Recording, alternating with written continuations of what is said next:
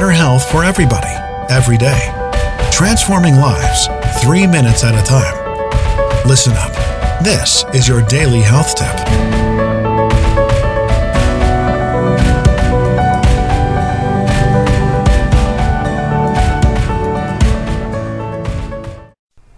Hey everybody, welcome back. It's your daily health tip with Melissa from The Good Company. This week we're talking about alternative health strategies.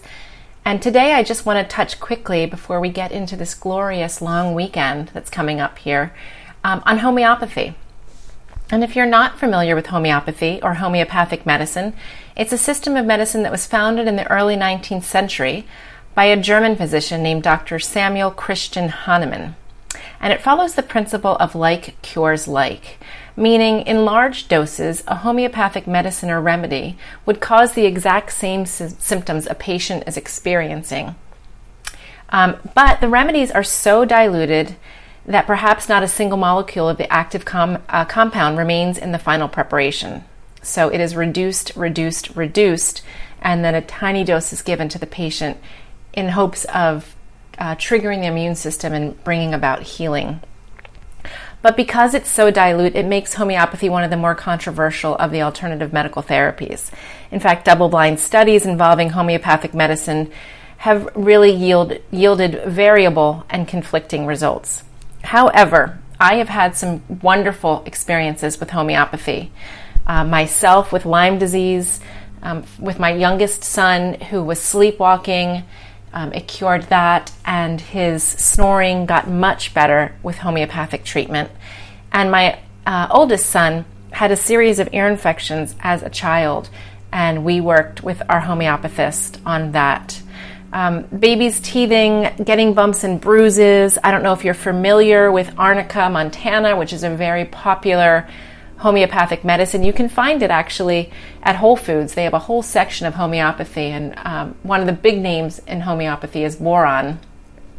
And I will leave a couple products that I like over on our Wellness Warrior checklist, and I will leave a note in the show notes for you to find that list.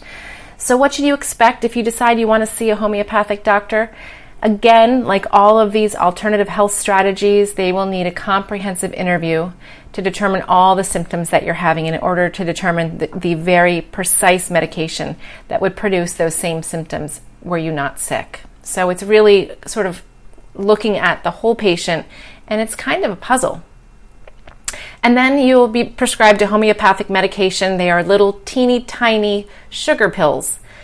You put them under your tongue and let them dissolve, maybe once or twice a day, and then you'll follow back up with your homeopath. If your symptoms change, you might get a different remedy. If it seems to be working, you might need a bit more. If you're cured, there you go.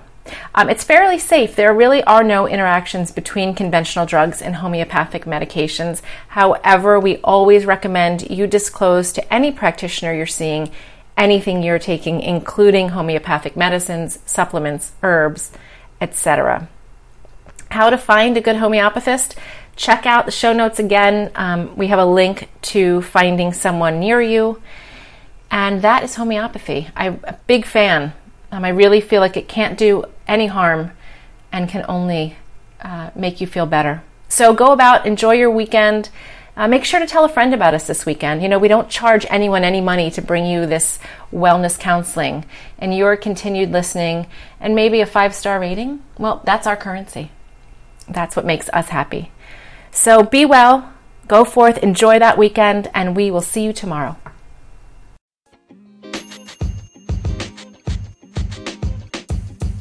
The podcast you just heard was recorded with Anchor. If you want to make your own, download the Android or iOS app completely free from anchor.fm/podcast. That's anchor.fm/podcast.